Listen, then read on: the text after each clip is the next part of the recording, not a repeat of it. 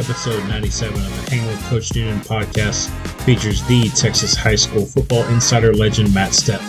Matt's first awareness of football was watching the Chicago Bears pummel the Patriots 46-10 in Super Bowl 20. He grew to a full-blown football addiction after he attended the 2001 3A Division I state title game at Kyle Field, where his own Everman Bulldogs beat Sinton 25-14. He is now the ultimate Texas high school football insider, breaking the majority of coaching changes throughout the state every offseason and appearing at countless football-related events year-round. His passion for the sport and the people that make it possible is unmatched. He has deep ties to the coaching community and a knack for spotting teams on the rise, to make his columns and Twitter account must follow, whether it's football season or not. For the 3 or 4 minutes each year he is not thinking about football, you can find him hanging out with his wife, traveling, or eating Texas barbecue. Just a few things before we jump into today's episode. From a housekeeping standpoint, remember to follow the show on Twitter at HWCN Podcast. We would love and appreciate a rating and review to help grow the show. You can do this on Apple Podcasts or Spotify. If you're needing custom cookies that look really, really good and taste really good too in the Dallas area, check out Texas Treaties. If you're needing to up your menswear game, check out Etiquette Dawn for some truly custom and great looking men's apparel. If you're needing a great coffee to give you a boost, check out Viking Coffee Company. And if you're needing something to keep your locker room, weight room, mat room sanitized during the season, check out Xanago Sprayer. Enjoy today's episode with Matt Stepp. On today's episode of the Hanging with Coach Noonan podcast, I am joined by the man with the inside plan, the man, the myth, the legend. He is Matt Stepp. Matt, welcome to the podcast. I feel like I should call you Coach Stepp, man. Like, you're just in the know of so much, and I'm sure you've gleaned a lot from coaches throughout your years of journalism, to where you could probably step onto a field or a court and be pretty good. I don't know about all that. I could maybe fake it for a little while, but I've been called a lot worse than coach. I do get called coach sometimes, especially at coaching school, because you're in that mode of you're saying coach all the time. So I view it as a compliment. So like I said, I get called a lot worse. So it's just fun. It's a fun time of year. We're getting ready for the season to start, and everybody's going to be really busy, but it's a good kind of busy because it means we're back watching high school football. And for you and your coaching fraternity, you guys are back coaching, and doing what you guys love to do. Absolutely. Absolutely. Couldn't ask for a better year to just keep it rolling. It's been crazy the last couple with so many varying restrictions, and thankfully it seems like we're going to be, full steam ahead and whatnot. Obviously, the one thing with fall camps right now is the heat index, and, trying to take care of our kids and even coaches and the trainers and support staff as best as possible. When you go out to practice, or if you do end up going out to any practices, what are your precautions that you take in order to be prepared for these 100+ degree days, especially if you're on a turf field? For me, I'm not working near as hard as the players. Now I'm not in as good a shape as they are either. That's the thing.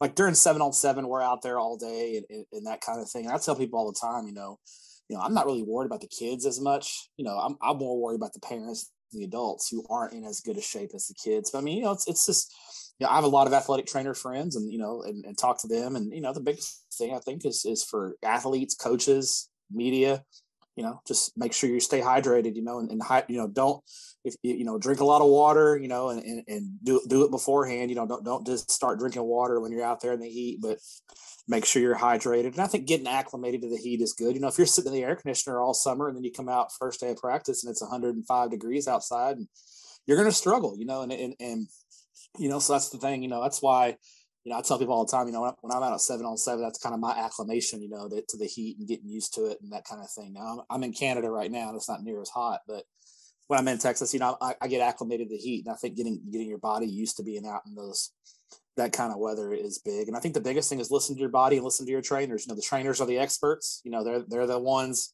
who know more about this kind of thing than anyone. So if you're a coach and you're not sure about something, talk to your athletic trainer.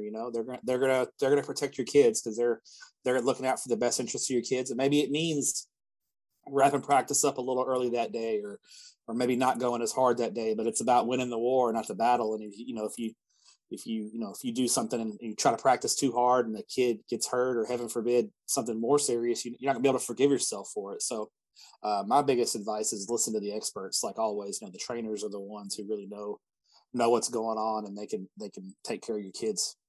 Absolutely. We're very fortunate at Hendrickson to have two quality trainers who, like you said, truly do care about the kids. But they also care about the coaches, and making sure that coaches are taking care of themselves. It's important. We can run pretty hot depending on the pressure. I'm sure some of these big time programs that are eyeing a 6-week run, after week 10 or 11, there's a lot riding on it, especially if, you open up, the Texas Football Bible, the Dave Campbell's Texas Football Magazine, and you're predicted in not only to win your district, but to go deep, and between you and Step you and Tepper and the rest of the crew over there. I mean, you guys produce a quality, not just the magazine, but just content in general in regards to, obviously the high school realm, but also, touching in the college realm and a little bit into the pros. What do you think going into this 2022 season are, aside from just going to the games and then eventually, sitting and watching all the state playoff games, what are some things that you really look forward to beyond just that? I think for me, I love coaching school because I get to see a lot of people, and I try to make my schedule. I try to bounce around as much as I can. Obviously, I have a day job, and so I'm a little limited on travel outside the Metroplex during the week sometimes.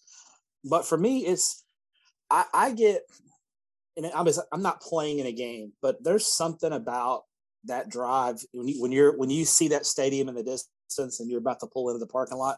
I get that feeling in my stomach, that it's I can't explain it. I'm not playing in the game, but I just get that little flutter in my stomach and I just get fired up. That's probably one of my favorite things, is that drive when you're driving into a stadium and you're getting there, especially for a big game, and it's a big game, and you can feel it in the parking lot, and you feel it when you're walking in the building. And then I make it a habit for every game that I cover. I go down on the field pregame, say hi to the coaches, just hang out during warm-up, so you can feel that energy for a big ball game. And I think that's the thing I look forward to the most. The games are obviously wonderful, but it's that feeling, that anticipation pregame. Just get your blood going, and it's a lot of fun. And it's one of the reasons why I do this. It's you get addicted to it. It's kind of a high, and you get really addicted to it, and it's a ton of fun. And there's a lot of other things. I love going to different stadiums and discovering good places to eat in town, the local spots, and that kind of thing. It's all fun too. But the biggest thing is that feeling pregame, and that buzz in the stadium, and especially right before the game, the bands are playing and kickoff's about to happen. It's just, there's nothing like it. You can't beat it for sure.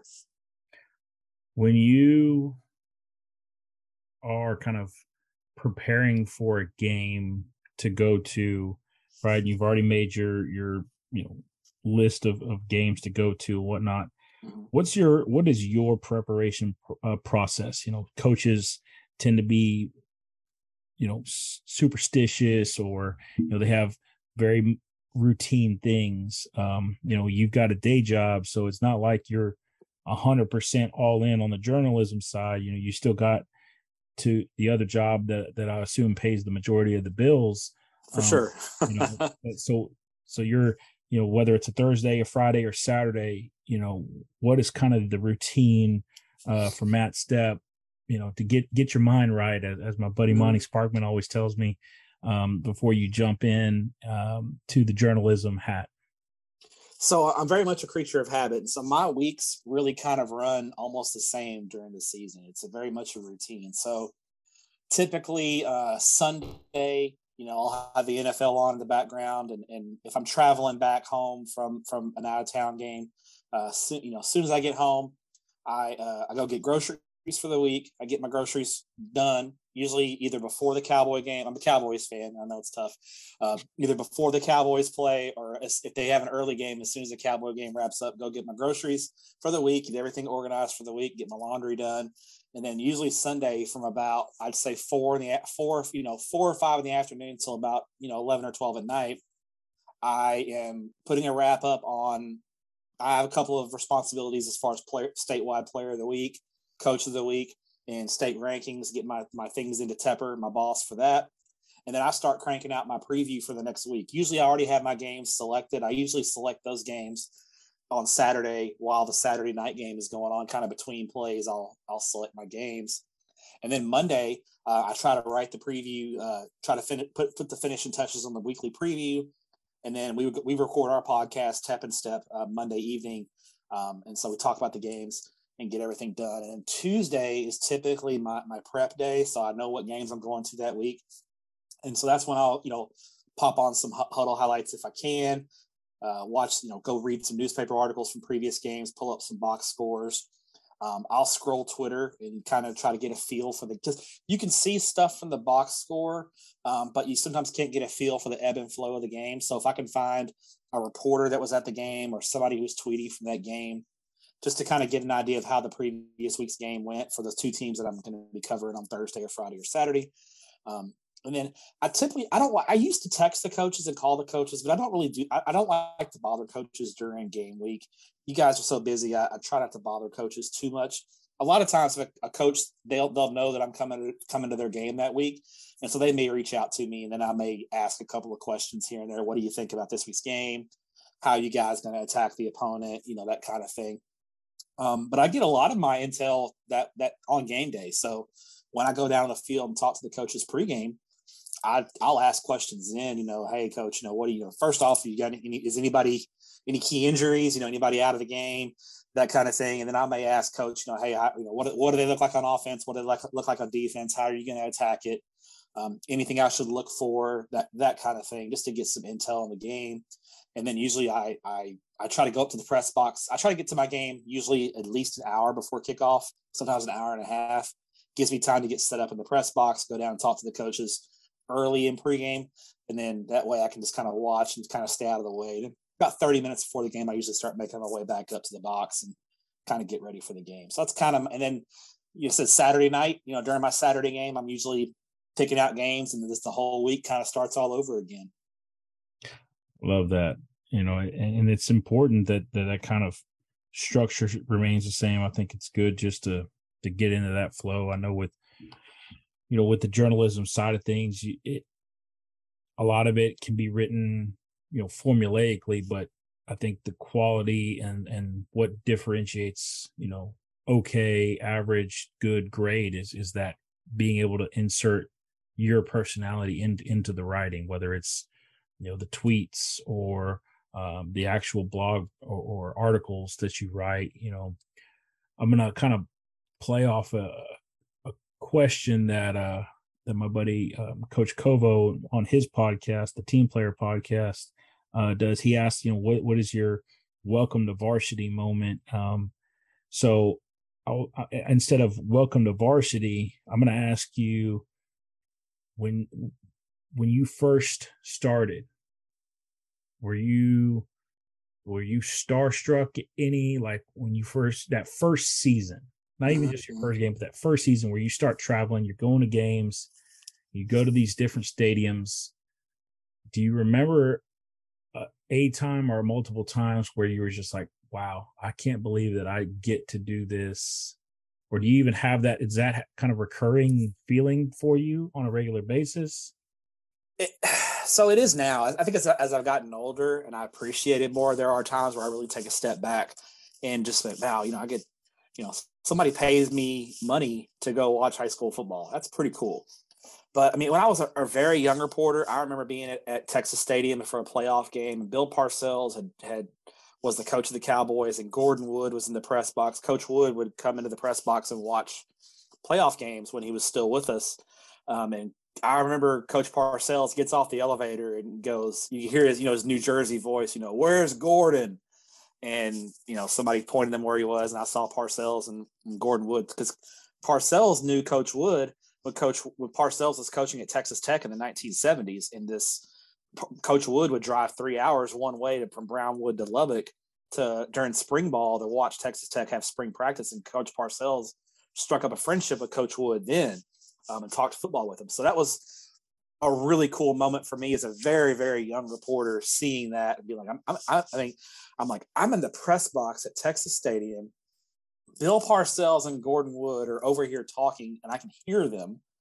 And I'm in a press box at Texas Stadium, and I've got free drinks, I've got free soda, and I'm young. I'm like, this is awesome. And I didn't pay a dime to get into this stadium, and I'm watching a 3rd round playoff game on Thanksgiving weekend. That was kind of my first, like, wow, this is really, really cool. And, and that's part of what helped me fall in love with. I was already in love with high school football, but that was really a cool moment for me, seeing that as a young reporter. I covered the Highland Park Stephenville game at Old Fouts Field at North Texas, when Matthew Stafford and Jevin Sneed kind of had their duel in the state semifinals, and Highland Park won late, and it was 25,000 people at the stadium. It was a great game. That was kind of the first really big game that I covered as a young reporter. I want to say it was 05 or 06 when that game took place, but it was a ton of fun. And so those are a couple of the big moments for me as a young reporter when I first got into it.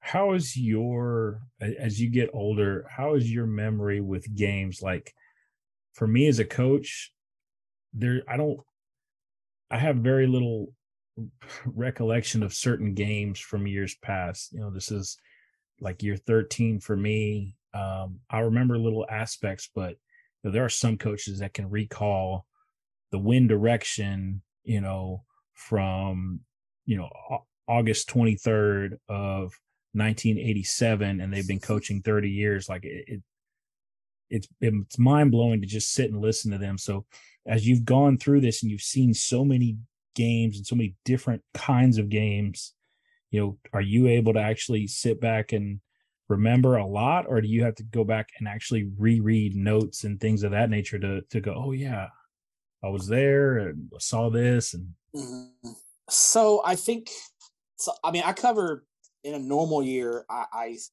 see a lot of football. For coaches, you guys, the game, you guys really remember the games you coach in more than at most you're going to 60, you're coaching in 16 games a year. And, there's maybe a few games you go to watch as a fan, or you're scouting, that kind of thing. Most years I'm covering 75 games. A lot. It is a lot of football. So a lot of the minutia I may not remember as much, just because there's so much football that I've seen. But obviously the big playoff games, those stand out. I can remember a lot about those big playoff games. And there are some games where I'll go back and read my notes, or read the notes from the stories from the games, those kind of things. But the big playoff games, for sure. There's not, like I said, that Highland Park Stephenville game was 16 years ago, I think now. And I remember most every detail of that ball game. So it is, there might be, a bad regular season game that I go to that ends up 55-0. I probably don't remember much about that game. And I try to keep records. I keep really good records of stadiums that I've visited and schools that I've seen, and I post Google Maps of it. And Tepper always calls it a public look at the mind of a crazy person, that kind of thing. So I keep pretty good records of that. I probably should have done a better job as a young reporter, keeping better records of the actual games, and not just the teams that were playing. Because now it's just a big giant list of teams, and I don't remember as much about that. But definitely the big playoff games, I could tell you a lot about the big playoff games that I've been to. When it comes to,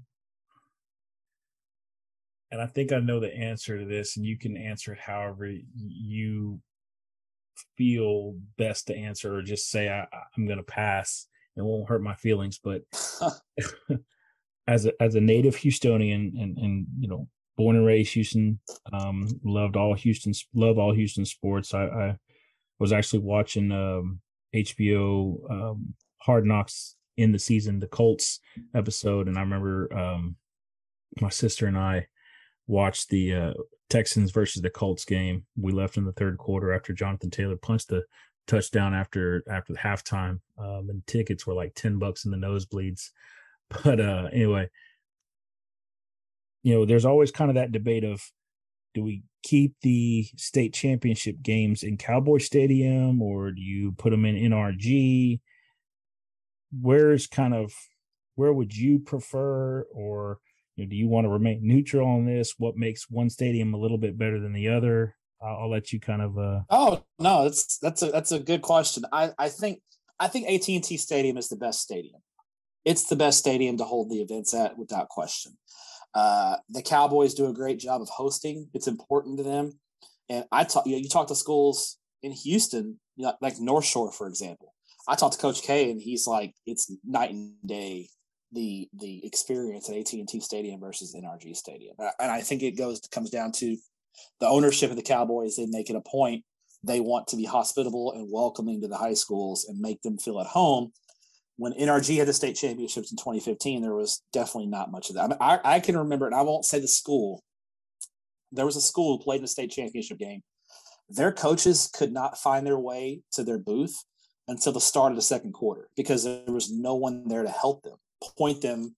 If you've never been in that stadium before, you don't know where the coaches' booths are. You're going, hey, where? And there was no one there that either knew where they couldn't find anyone, and then when they did find someone, they didn't know where to go. Can you imagine being a coach in a state championship game and you're in the booth and you are not in the booth until the second quarter?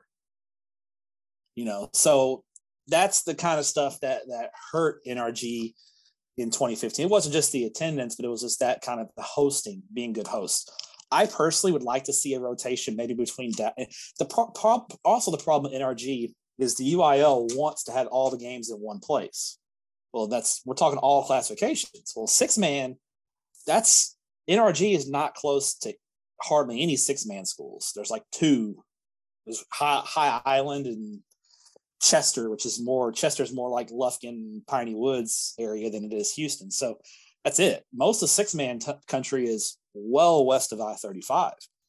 So hosting 6-man state championship games in NRG is a bit of a challenge logistically.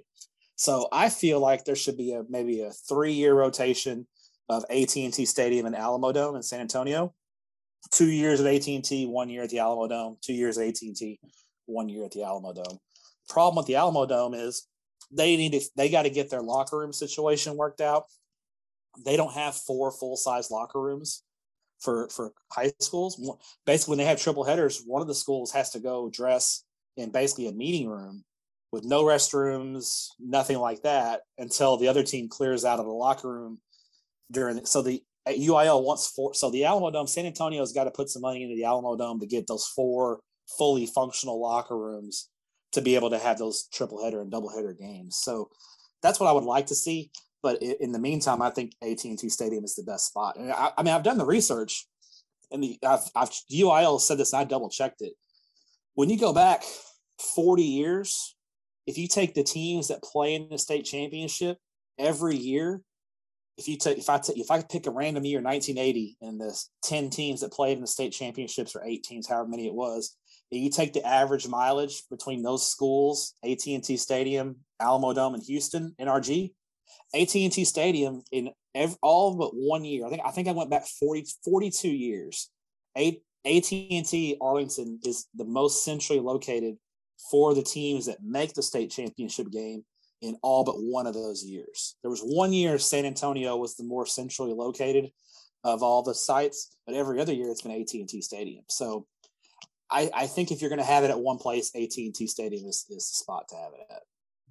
Yeah, it sucks, and I as a Houstonian, I hate to hear that they did basically a poor job. Because it's not a bad arena to watch it in. I like NRG. I've covered many games at NRG Stadium. It's a fine stadium. It's not as nice as AT&T Stadium, but it doesn't have to be as nice. It's a nice stadium. Yeah, and the sight lines are very good in that stadium. It's a good stadium. And I think part of it is the ownership. AT&T Stadium, the ownership, basically the Cowboys own it. NRG, the Texans don't own that stadium. That's owned by the county. And so I think that's part of, of it as well. I don't think I just don't think there's that emphasis on hosting and being good host for high school football at NRG. And you see, they haven't even hosted high school games they haven't hosted any high school games the last 2 years. And that's, if I'm a Houston area football fan, I'm very disappointed in that, because those Black Friday triple headers at NRG, and before that, the Astrodome, that was a Houston tradition. And to see that go away is very sad, because I've been down to a couple of triple headers at NRG. I always had a great time. Yeah. Maybe you can talk to Cowboys ownership, though, and ask them to give a little bit of a discount on the concession stand with those triple headers, because it's a little pricey to park and to eat. It is. I tell people all the time, I tell them all the time, bring an empty bottle, because they do have water stations there. Bring an empty bottle of water, and you can fill up your water for free, and then try to find the value. So, eat a big breakfast before you go there. And then when you do eat, get you the Cowboy Stadium, the Philly cheesesteak is the way to go. That's the best value of anything at the stadium. That's actually pretty funny that the Philly cheesesteak is a better value at Cowboy Stadium than it's because it's huge. It's massive. It's like a meal in itself. It's the best for your money. It's the Philly cheesesteak. I wonder how it compares to an actual Philly cheesesteak from Philly. Probably didn't compare that well, but it's just like, you go to Philly and try to eat Tex-Mex. It's probably not very good up there. No, it is probably. Talking about rewinding the clock on the iCoach podcast with Coach Marvin Nash, you talked about kind of just falling into journalism and reporting.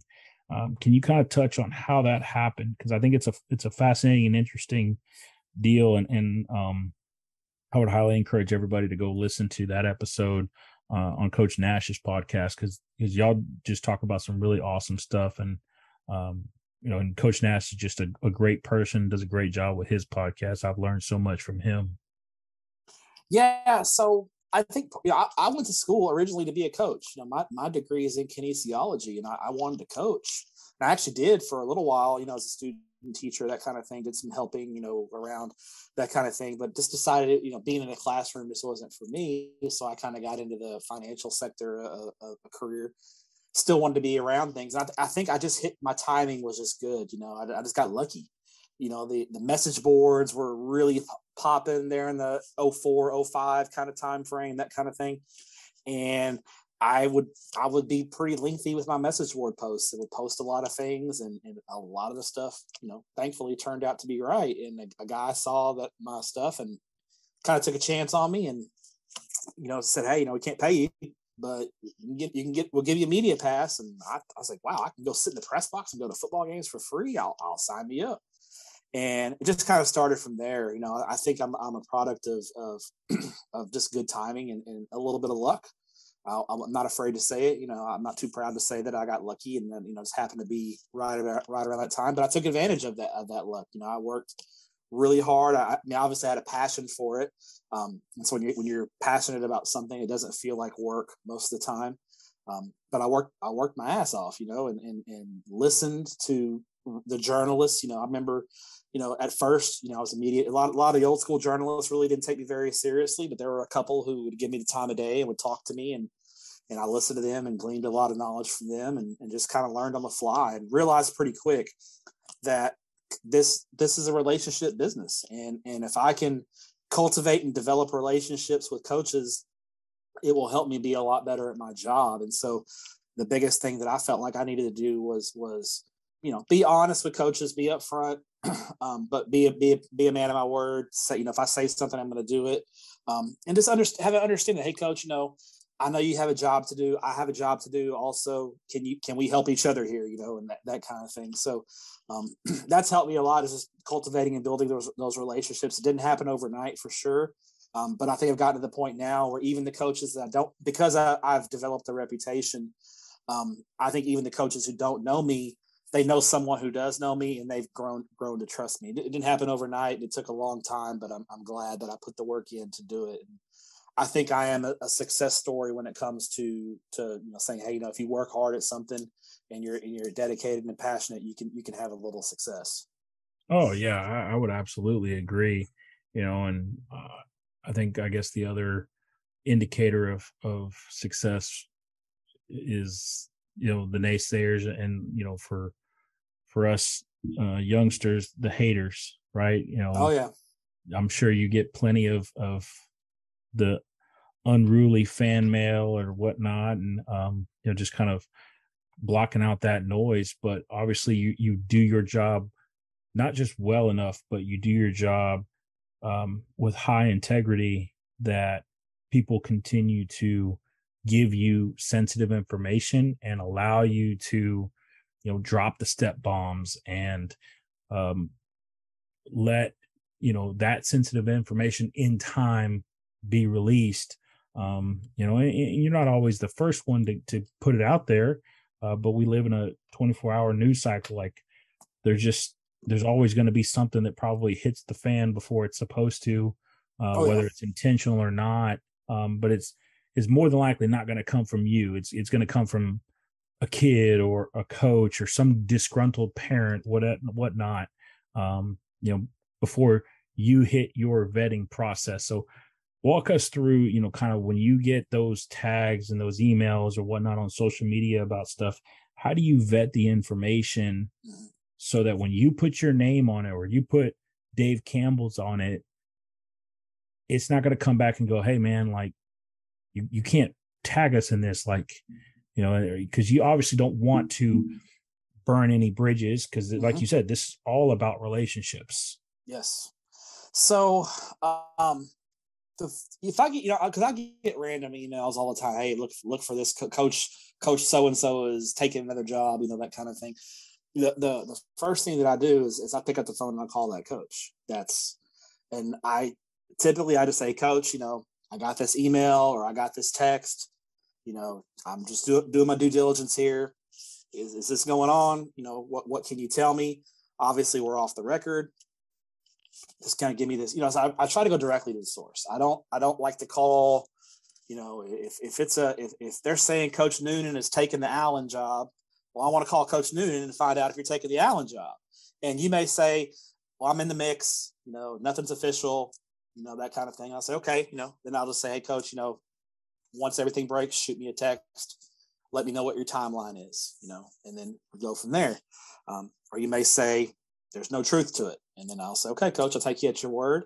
And that's it. That's the end of it. And, and that kind of thing. So I just try to call the coach directly. If I can't get the coach directly, that's when I got to kind of call others in the circle and try to find out the information. I don't like to do that as much because that's a little less reliable. And I typically won't go with that unless I get some confirmation from the school it's themselves. So let's say, Coach Noonan is in the mix at Converse Judson, and I can't get a hold of you, but I hear from someone in Judson ISD that says, hey, Coach Noonan's going to be go before the school board on Monday at 7:00. Then I'll say, okay, that's legit.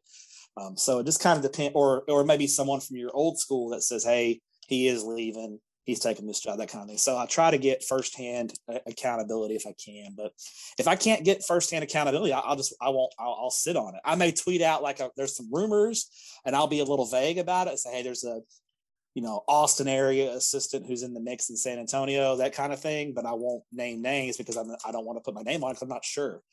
So my first recourse is always to call the coach involved directly and just be upfront and honest. Hey, this is what I'm hearing.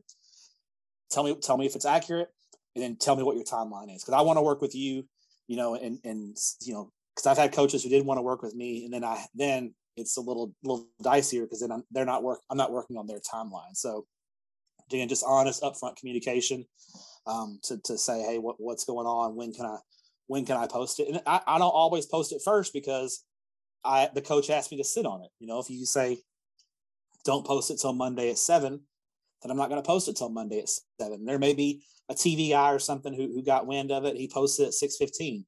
That's fine. I feel like over time I'm going to break more stories because I built those relationships, and I may miss out on those one or two, but I'm going to break more in the long run because I've built that trust and those relationships with those coaches. Yeah, and I think that probably matters more. And it kind of segues into this next question regarding, coaches and administration, interacting not just with you, but just in the media in general, in a positive manner. We're about to kick off not just football, but volleyball, cross country's already started their practices as well. And then you got basketball and the other sports down the line. At some point, at least the head coach and potentially a principal or an upper admin is going to interact with the media. Mm-hmm. What advice would you give them aside from like what you just touched on about being upfront, honest? How can they have positive interactions with the media? Because at the end of the day, I would think, and I believe, I would hope so, the majority of people in your line of work are just trying to get stories out there, but they're also just trying to promote kids. They're not necessarily trying to soil or sully anybody, or anybody's reputation or school. Yeah, this isn't, most of the people, I would say most of my colleagues in the media in Texas, at least, that cover high school athletics are not tabloid reporters. They're just people who love sports and love athletics and are shining a light on it. So it shouldn't be an adversarial relationship. It should be a relationship built on open communication and dialogue and mutual respect. As a media member, I understand as a school administrator or head coach that you've got a job to do, and there may be certain things you can't tell me because there's sensitivity or it's not official and you don't have that kind of relationship with me to trust me with that information. I can be fine with that. But if you just say, hey, there's some things going on, I can't get into it with you right now, but as soon as I am able to, I will communicate with you. So I think it's just a matter of being open and honest and upfront with communication. And if there's something you can't tell us because of whatever reason, say that. Say, hey, I can't disclose that information right now. As soon as I can, I will. Or if you can disclose it, just give us the facts, give us the information that you want to give us, and keep it moving. So I think the biggest thing is just understanding it's not an adversarial relationship. It should be a relationship built on mutual respect and honesty and having those open dialogue and open communication. I think that's the thing that we appreciate the most is when coaches and administrators, are open with us and, act like when it comes to access, that kind of thing. Like we're not, I know some coaches are real, they don't want us at practice. So they don't want us to see certain things. I'm not going to get on the media and I don't think I have not run into a media member in my time who has ever known enough about football or another sport to post plays and say, hey, this is what Everman's going to do this week. They're going to run power to the right. When they have an unbalanced line, when they get this look from the defense, they're going to run power to the right. Most of us don't know football that well and aren't going to post. We're not going to post. So we're not going to give away your game plan on social media. We're just there to do our job. And our job is to cover your kids or to cover your program. And we just want to do a good job of doing that. So like I said, we're not out to get anyone. We're not out to steal somebody's game plan. We're just out there to do our jobs. Yeah, I think sometimes coaches get so caught up with the game plan and this, the secrecy and this and such. And it's like, dude, there's film is being shared in more ways than what we ever imagined. Yeah. Everybody's got a friend of a friend who's got film of you. You may have only shared two, your agreement maybe to only share two game tapes, or your DEC may say, okay, you can share the film of the last two games. But I can guarantee the 3 games before that your opponent's probably got film of you because they got a coach who's coached with a guy on the 3rd game of the season. He's going to get, and it's the same thing with your school. You probably have friends and your coaches have friends who, so it works both ways. There's not as many secrets as there used to be. It's more, that it's just the nature of it with Huddle and the easy exchange of film and the easy access. It used to be, back in the old days, you had to drive and pick up that tape, and maybe some guys weren't willing to do that. Now it's just literally clicking a button and sending a file off. So it's a lot easier to share a film. There's not as many secrets now. And like I said, with the media, most of us just aren't that well versed. I feel like I'm fairly well versed in strategy, but even me, I'm not that well versed. I'm not well versed enough to know a lot of things. And most of us aren't going to know enough to give away your game plan and we don't want to do that. We're not going to go out there and try to post because we'll get burned. If I did that to a school, I would never be allowed to cover that school ever again. So why would I want to inhibit my ability to do my job? But if you say, hey, from 4 to 5, we're going to be doing something, and we know it's not public. We're not going to have it. We don't want any media out there. Just tell me, and I'll come out at 5:15, and do what I got to do. So again, it's just that open line of communication. If there's something that you really don't want anyone to see, just say, hey, you're more than welcome to come out to practice, but between this time and this time, practice is closed because we've got some things that we're working on. Coach totally understand what time is a good time for you. So again, it's just being open and upfront and honest with your communications. We know you guys are busy. We're going to work around y'all's schedule whenever we can. Right. When it comes to players interacting with the media, unfortunately, one of the things in the school building that is not emphasized enough, in my opinion, is public speaking. It's seemingly gone away and less and less, kind of like physical education at the younger levels and whatnot. But there's so much of younger generations. In the Austin area, we have Flex ATX, and so they've got on campus kid reporters interviewing kids. And these kids are not necessarily in the journalism classes. So they're asking questions, and they're even less in the know, more than likely. But then you have the youngsters answering questions, and some are really great and very articulate, and others are not so well versed with that. What advice would you give for players, especially these high profile kids that potentially go on to play at the next level? How should they interact with the media to, one, represent themselves in a positive light, but then also represent their school and their families in a positive light? It doesn't come naturally for a lot of people. I mean, it's something, talking to your friends in a locker room versus me sticking a microphone in your face and asking you questions can be a lot different. And me personally, I don't interview kids anymore, just because I feel like, this is better for me to interview the coaches and talk to the coaches, and I'll say hello to the kids. It's the kids, especially the kids know me. I'm getting old, and so some of the kids don't know me as much. But I'll say hi to the kids. So but when they're doing interviews, I think the biggest thing is number one, just because this person has a media badge doesn't mean they're special. They're just they're just trying to tell your story. So don't be nervous talking to a media member. They're just a person, just like anybody else.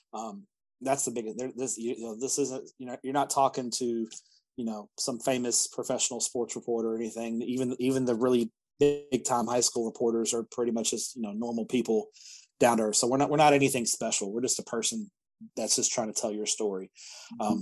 I think the biggest thing is on camera, especially. Number one, you don't want to give anybody any bulletin board material. So I think always, when you're talking about yourself, be humble, give credit to your teammates and your coaches. Football is the ultimate team sport, and even no matter how good of a player you are, there's people that are helping you along the way, because it's football. That's what makes football unique, is it's the ultimate team game. So pass the credit around. Be willing to give others credit other than yourself. And when you're talking about yourself, represent your family well. If you're nervous, maybe do some practice runs. If you're a big time player, and because you think you might get interviewed, maybe do a couple of practice rounds and just talk. Figure out what the best things to say are. Most of us are going to try to tee you up and let you talk about something that you're comfortable. When I did interview kids, I always try to make the kids feel comfortable and talk about hey, what did you see on that big play? And then if I can tell that they're struggling a little bit or they're nervous, I'll try to lead them into something that's comfortable for them and put them in a positive light. But I think the biggest thing is even if you are a little nervous, just remember we're just a person just like you. We're not anything special, and we're just trying to tell your story. Yeah, it's interesting that you talk about not wanting to interview kids anymore, and I think sometimes we forget that they're just kids. Even us as coaches, we're putting. They're so easily accessible now with social media. When I was first coming up as a young reporter, it was pretty much, if I wanted to talk to a kid, I had to go out to the practice and talk to them. Now, if I wanted to, DM a kid like, hey, I want to do an interview with you, that kind of thing. So I try to remember, as much as we cover high school sports, these are still high school kids. And so I try to be cognizant of that and let the kids, the kids, and honestly, the kids probably don't want to talk to me anyway. So it's not really a big deal. They don't, they get hounded, especially the big time players. They get hounded a lot, by the media. And those guys with the recruiting sites are doing their job, and I respect them for that. They don't need me also hounding on them as well. So I try to let them, enjoy their, you only get high school football once, and so after a game, I don't want, if a kid has a big game, I don't want to talk to that kid. I want that kid to go enjoy it with his family and friends and do that. And I'll talk to the coach because it's his job to talk to me. It's not the kid's job to talk to me. The coach kind of has to deal with me. It's part of one of the responsibilities to be the coach is dealing with the media. The kid doesn't have to deal with me. So I usually try to deal with the coach.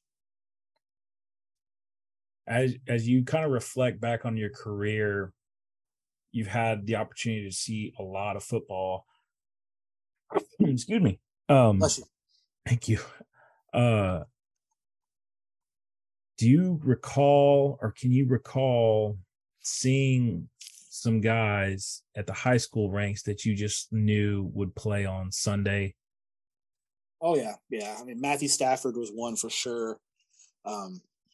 Without a doubt, he's the best high school quarterback that I've ever seen in person up to this point. The best player is Kyler Murray. And I wasn't sure if he would play on Sunday because of his height. I knew at the high school level he was incredibly dominant, and also knew he was a great baseball player. So I wasn't quite sure he would go that route. He was another one. I remember watching Longview running back JaMycal Hasty, knowing I was like, that kid's going to be special. He's had a nice NFL career as well.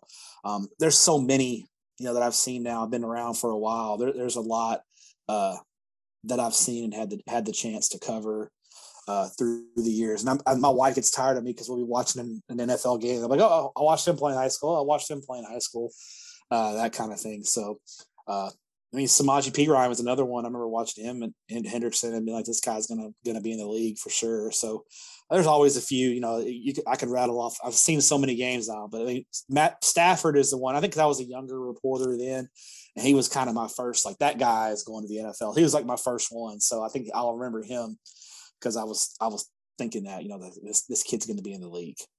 Yeah, man. It's and it's crazy to think of what Texas has produced in terms of quality and quantity to go to the NFL, whether they're playing 1 year or 5+ and exceeding the average lifespan of an NFL player at certain positions. But when I don't know how often you engage with reporters of other states, but if you do and when you do, how do you compare Texas high school football to those other ones? Or do you just kind of say, well, this is what we do in Texas, and you just kind of leave it alone? Yeah. I don't interact with reporters from outside of Texas very often. I'm very insular with my football coverage. I cover Texas high school football. That's what I'm interested in. I personally think it's the best, but if you don't think it's the best, that's fine. But I just don't care. It's just one of those things. Like when it comes to these out of state matchups, I really don't care that much. I hope the Texas teams win, but I'm not really interested in them. I don't care about DeSoto playing St. Francis from Baltimore. It doesn't have any. I can't put a gauge on that when it comes to the playoffs in Texas high school football. I hope DeSoto wins, and I hope they represent our state well, but I just don't cover those games. I just don't care enough. I've talked to reporters who may have been in other states and then come to Texas, or maybe I've talked to reporters who were in Texas and I developed relationships with them, and now they're not in Texas. So I have seen a little bit of that, but I'm very focused, and I'm a little bit, I only care about Texas, and that's it. So I think we do it better than anyone. I think the way that we cover it and the way that Friday nights are happen. If you're not from here, you may not understand it, but I think it's the best thing. I think it's an amazing thing, and I think it's one of the things that makes our state unique. I would agree. I've got some college buddies, couple that are from Florida, one from Georgia, and another one from Pennsylvania, and so whenever those things come up, there's usually a little banter in our group text about stuff, and they like to chide me anytime there's a Florida Texas or a Georgia Texas matchup. But it's like, and there's no knock on any other states and how they do stuff, but if we're going to play a school if a Texas school is going to play a school like IMG, yes, that school is located in Florida, but look at that roster. That roster is not 100% Florida kids. Yeah, it's a different. So yeah. It's like, when the Euro League teams come play the MLS in the All-Star game and they demolish the MLS All-Stars, it's different. You're pulling cream of the crop type talent and putting them on a super team in essence. Yeah.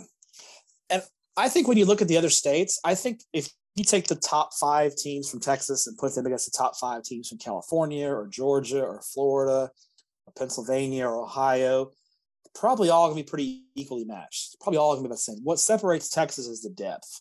It's teams 50 through 100 that are really, really good that blow the other states away. So that's what makes Texas. That's why the Texas high school football playoffs are a true test of greatness, because you've got to go 6 weeks against the best, especially the 6A Division I playoffs. I mean, you look at the runs that those teams have to go, the gauntlets those teams have to run to win a state championship. It's unmatched anywhere in the country. That's what separates Texas, is the depth. The top 5 teams are all, they're all probably about the same. The best 5 in Georgia can come to Texas and compete with the best 5 in Texas. No question about it. But it's where's your depth? Where is it after those top 5? And that's where Texas blows the other states away, in my opinion. I like what you just stated about, that 6A gauntlet. In all your years, could you boil down what you consistently look at, as you watch teams throughout the year? And obviously luck plays into it to an extent, right? Mm-hmm. But at the end of the day, the Jimmies and Joes are what's going to win you the game, probably more than the X's and O's. But from the intangible side, when you've watched all these playoff games and these state championship teams, can you list some characteristics that you can see that are pretty common thread through these championship teams, as we embark on this next season, that maybe can help some young kids listening to this podcast go, okay, this is what we need to do for our team? Because the coaches, I think, know, but it's always the kids that need to grasp that concept. I think it's the vast majority of teams to win state championships, number one, play good defense. I think, and good defense today is not the same as good defense. We're not going to have 1983 Dangerfields running around because the game is sped up. There's way more possessions, that kind of thing. But teams that win state championships and go deep in the playoffs typically can get stops when the chips are down. They can get you off the field when they need to. And you look at the teams that win state championships and are playing for state titles consistently, almost all of them play good defense. They're all, the offenses, North Shore last year is a great, because their offense, they had a freshman quarterback, he was great, and he's going to be really good this year. But he was a freshman last year. They won a state championship because they played great defense. And they didn't turn the football over. Teams, even though I'll look at teams and I may see a team that wins early in the season, they're winning 14, 21-point games. They're blowing people away, but they're turning the ball over 2 or 3 times and consistently in games. I'm giving those teams side eye, because when it comes to the playoffs, it's going to bite them in the butt. So, they don't turn the football over. They're good on defense. They don't turn. It's the same stuff that you guys talk about with your kids, winning football games. Typically, winning football teams don't turn the football over, and they play good defense. The offensive systems are a lot more varied, especially when you get to smaller school levels. You can win state championships running a number of different styles of offense, but they all typically play good defense, and they don't turn the football over. I think those are the 2 biggest characteristics that I look at when I'm ranking teams and looking at teams throughout the course of the season. Is I want to see teams do those 2 things, especially. Everything else is kind of, can come and go. But if you play good defense and you don't turn the football over, you're going to win a lot of football games. Where do you see special teams making or breaking playoff runs, or how do you see special teams? Because I think that's one of those deals where, the offense and defense are always going to get the highlight, but sometimes, special teams almost gets the negative infamy, missed field goal, block punt, muffed kickoff return, whatnot. But how would you see playoff contenders, championship contenders with their special teams? I think if you're going to be you can't have those crushing special teams mistakes. You can't have punts blocked. You can't mishandle snaps. Can't lose contain on coverage. I think in special teams, it's more matter. It's a battle of attrition of not letting. Like I've seen teams win state championships that aren't great at special teams, but they don't completely screw it up either. The first thing you want, I think anything after that is a bonus. If you can get a big kick return, or if you can, I can't tell you how many teams I've seen that simply can't field punts. Even if it's just a fair catch, if you just field a punt and fair catch it, you save so much field position. But teams are so petrified that their punt returner is not going to catch the football that they just tell them, don't even field the punt. Just get away from it. And then the ball rolls 20 yards downfield. Now your offense is starting on your own 14-yard line. They could have been starting on their own 34. So I think and I think it's that fear. It's just, I don't want to have a game-changing mistake here. So I'm just going to give up this field position. So I think if you could take care of the little things, I think more, if teams can, that's the one thing I harp on the most is just field the punt. Like just fair catch it. They can't hit you. So if you just fair catch it and you save your offense so much field position. So it's just the little things. It's just not those big screw ups. I like missed field goals. You can kind of live with that. It's not crushing, but a blocked field goal can be crushing. A blocked punt can be crushing. A 25-yard punt is not a great thing, but a block punt is way worse. So I think it's just those major mistakes and that kind of thing. And guys, field your punts. Fair catch is your best friend. Field the punt. Oh man, you are definitely a coach, because that's of all the chatter that we hear in the stands, block somebody, don't call that play anymore. You don't hear catch the punt. Like you don't hear that one that often. Just field it. I'll be in the press box and I will be screaming, just field the punt. And the guy is right there. He just runs away from it and just won't. And I'm like, well, if that guy can't, if I'm a 6A football team, I don't have one guy who can fair catch a punt. That guy shouldn't be out there. There's got to be a guy who can at least fair catch. He doesn't have. I get it. You don't want to risk your best player getting hurt, that kind of thing. Just fair catch it, son, and just save us that field position. I've seen so many punts that just roll, and it drives me crazy. I can't imagine how a special teams coordinator. I've heard some special teams coordinators screaming in the press box. Depending on the press box, how close we are to the coach's booth, I've heard a few some choice language come from special teams coaches whose guys did not field punts. Oh man, yeah. Well, I'm gonna hit you up with a couple of rapid fire questions to get you out. Number one, is there any treat or anything that you need in the press box? Coaches are notorious for having, like, I love Sour Patch Kids, so for a few years I was like, I gotta have Sour Patch Kids, or the Monsters or the energy drinks. Is there anything that you just gotta have in the press box while you're working? No, because it varies so much. So I always appreciate the schools that take care of us and feed us and that kind of thing. And if they do feed us, I'm very grateful, and I'll grab a Dr. Pepper and something to eat. But I've been at stadiums where, number one, I couldn't even be in the press box. I had to stand on the field, that kind of thing, which is totally fine for me. So there's nothing really. I think the biggest thing is if I just have a working plug and a place to work from, I'm good. Anything else is a bonus for me. Matt Stepp's rules to good barbecue, or I guess criteria for good barbecue. When I pull up to your barbecue restaurant, I need to see your pits. I need to know that your pits are on site. If your pits are not on site, I'm already skeptical right away. I need to see that there's a pit going, that somebody's cooking barbecue on site. It's not being cooked inside in an oven or it's not being drove in from somewhere else. I want to see a pit on site. I judge barbecue places by their brisket. Your brisket's got to be good. If your brisket's not good, then everything else could be good, but I'm not going to give you a really good score. So your brisket's the most important thing. Your brisket's got to be good. And then I shouldn't need sauce for your brisket, obviously. And then for ribs, there's a misconception about fall off the bone ribs. Those are overcooked ribs. Ribs should have a little tug on them. So I don't want your ribs to be fall off the bone. Your ribs are fall off the bone. They're overcooked. Want a little tug. And I like barbecue places that have, multiple kinds of sausage. I'll take regular sausage, but I love a good jalapeno cheddar sausage as well. So those are probably my biggest things. But your brisket's the thing. It's got to be good. If it's not good, then you're going to take a step back no matter what.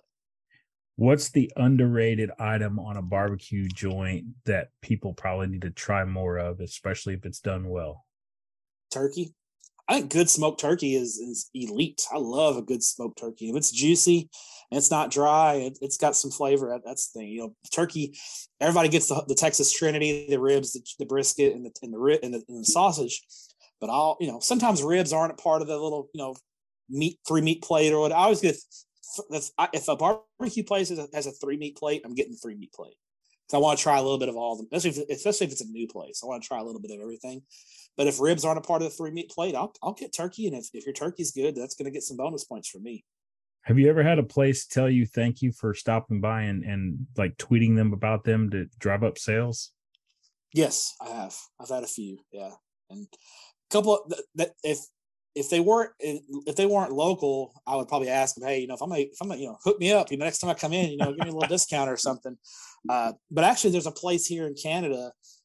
It's a Texas style barbecue place here. I'm for those of you who don't know, I'm a little outside of Toronto, but it's a Texas style barbecue place. The guy that started it, his cousin lives in Dallas, drove up here, helped him set up a barbecue place. He's from Buffalo. He married a Canadian girl, and they set up a legit Texas style barbecue place. And I tweeted about them first couple times I went there. And now every time I come in, they usually give me, they remember me now. So they always give me a little something free or give me. My wife has gone in there without me and name dropped me, and they'll give her a little free stuff too. So we're not above it. It's barbecue. It's good barbecue. I'm not, hey, I'll take what I can get. Barbecue should cost more than steaks and, pork chops. It takes longer. Yeah, it does. It's very labor intensive. It's a labor intensive industry. Those guys work hard. Guys and girls work really hard to produce what we love so much. So yeah, barbecue. Yeah, like I said, it's got to be, your brisket's got to be good. And that's the number one thing. If you're a Texas style barbecue place, I don't know what that Carolina and Memphis stuff, but Texas style barbecue, your brisket's got to be good. All right, just a couple more. And we're going to kind of stay in the food realm just to close it out. Criteria for good Tex-Mex. So for me, I judge a Tex-Mex place first off, your chips and salsa. I gotta have, if you can't do chips and salsa right, then I'm already going to be really questioning what you're doing. Typically the places that I really love their salsa, usually the food's going to be, because if you put effort into your salsa, you're going to put effort into your food. And if it's just crap salsa, then I'm a little worried. So it's a little thing, but I feel like the places that have good salsa have put some time and effort into their food. Some of the DCTF crew, their view on Tex-Mex is they want to order the most basic Tex-Mex thing in the world and see if you can do that right. Cheese enchilada. They want a cheese enchilada plate. There's a couple of guys on the team, and because basically the theory is it's really hard to screw up cheese enchiladas, and if you screw up cheese enchiladas, then you're terrible at cooking Mexican food. I'm not like that. I'm very diverse with my food. Mexican. If I'm in a fajita mood, I'll order fajitas. If I'm in an enchilada mood, I'll order enchiladas. If I'm in a taco mood, I may order some tacos, that kind of thing. But for me, it's the chips and salsa. I need to see effort in your salsa to do that. My favorite Mexican, like sit down, eat Mexican restaurant is in Houston, actually. I love El Tiempo. Man, when I'm in Houston and I can get over there, I'm going to El Tiempo that place is awesome. Yeah. I don't think I've had anything bad from it. All right, so I'm going to change it up. But go ahead. I was like, it's awesome. El Tiempo is like, it's And their salsa is great. I can inhale that stuff. All right, I'm gonna make this the last one. I'm actually gonna take away from the food, and we're gonna go. And I feel like you would have a good take on this, and it just hit me, so I wanted to ask, what makes a good football uniform? That's a good question. I'm I'm not a traditionalist, but I'm not like this guy who likes 10 different helmets and 10 different combinations. Like on the scale of like Alabama, Penn State to Oregon, I'm more in the middle. Yeah. I think a third alternate jersey is really cool. I think you got to have an identity, and I think you got to stick to your colors. I don't like introducing these non-school colors into the color scheme. Like when I'm a Fort Worth guy. My college didn't have a football team, so because I was from Fort Worth, I kind of adopted TCU as my college team. I hate it when TCU puts red in their uniforms. Like, red's not one of your colors. What are you doing? So I like that consistency, but I like to if you're gonna change it up a little bit, just kind of have your identity and kind of have a plan. That's kind of my thing. I think